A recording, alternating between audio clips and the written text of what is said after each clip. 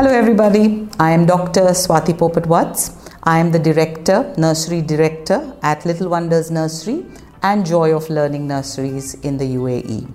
Little Wonders Nursery is in Jumeirah. It is an EYFS British curriculum nursery, and what I love to do best is to be a parenting mentor. So please don't forget to subscribe and comment below. We're going to talk about how to handle a child with anger issues. Especially in the early years, from the age of 2 especially. They're called the terrible twos for a reason, because it's at the age of 2 that children begin to understand that they have a separate identity from you. So till the age of 2, they follow everything that you say. They eat when you want, they sleep when you want. But at the age of 2, the terrible twos is when they start showing their own interests. They start having their own thoughts. And that's when you will see a lot of anger issues in children. And some children don't have these anger issues. Some have. So what's the difference? The difference is, I would really suggest parents to read up on the work of Erik Erikson. Google it. Lots of videos available on YouTube. Erik Erikson is basically the father of emotional development. And I feel if we understand the emotional development in children, we would be able to understand why children get angry and how to handle that anger. So what Erik Erikson says, that in the first year of life, when children cry, if you do not give them attention immediately, these children tend to grow up losing trust, losing faith in the human connection with their parents. And that's when they realize that if I want attention or if I want something, I must throw a tantrum, I must be angry. So it's very important to understand that if you do not want your child to grow up with an angry personality, then it's very important to understand what to give and how to nurture children as per their age. Now, if you have a child who has anger issues, then there are 3 things that you must do. Number 1, anger should not be handled with anger.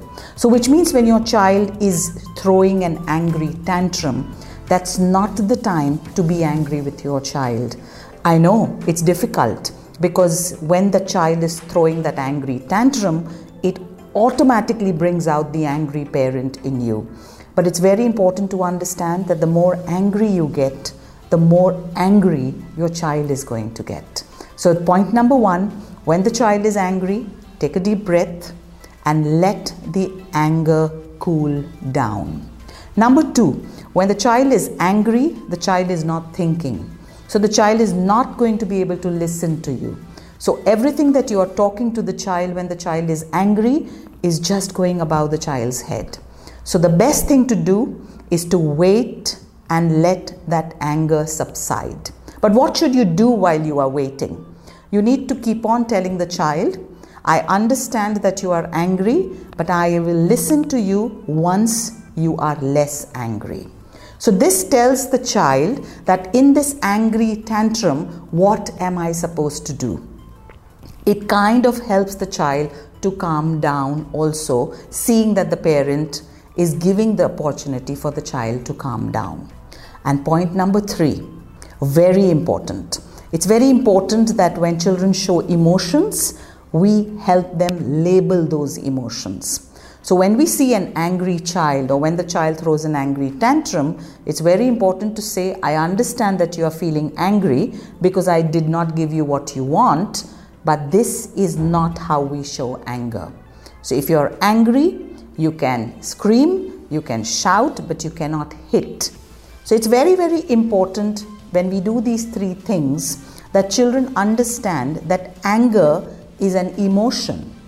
Anger is an acceptable emotion, but what you do when you are angry can be acceptable or not acceptable. So when children learn to label their emotions, very soon they will be able to tell you, I am feeling angry. So it's very, very important not to tell the child not to be angry, because anger is an emotion all of us feel. And lastly, most importantly, anger is a result of frustration. So it's very important that we try to not frustrate children by making them wait too much or making them do things that they really don't want to do.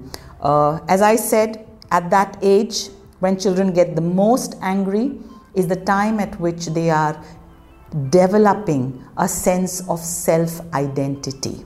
So they are trying to find ways to assert themselves. So it's very important that we let the little things go and only be firm when we want things that are maybe harming the child, and that's why sorry about that.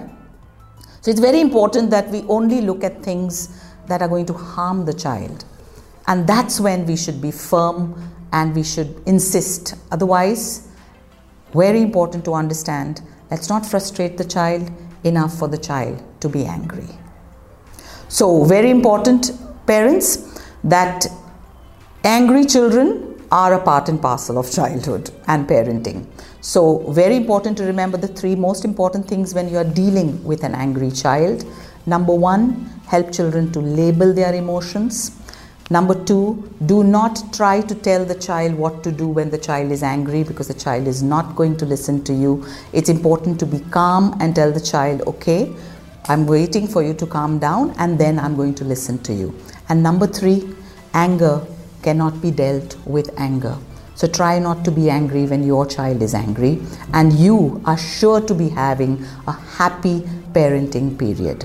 So I wish you all happy parenting. Enjoy this period of childhood because it comes only once.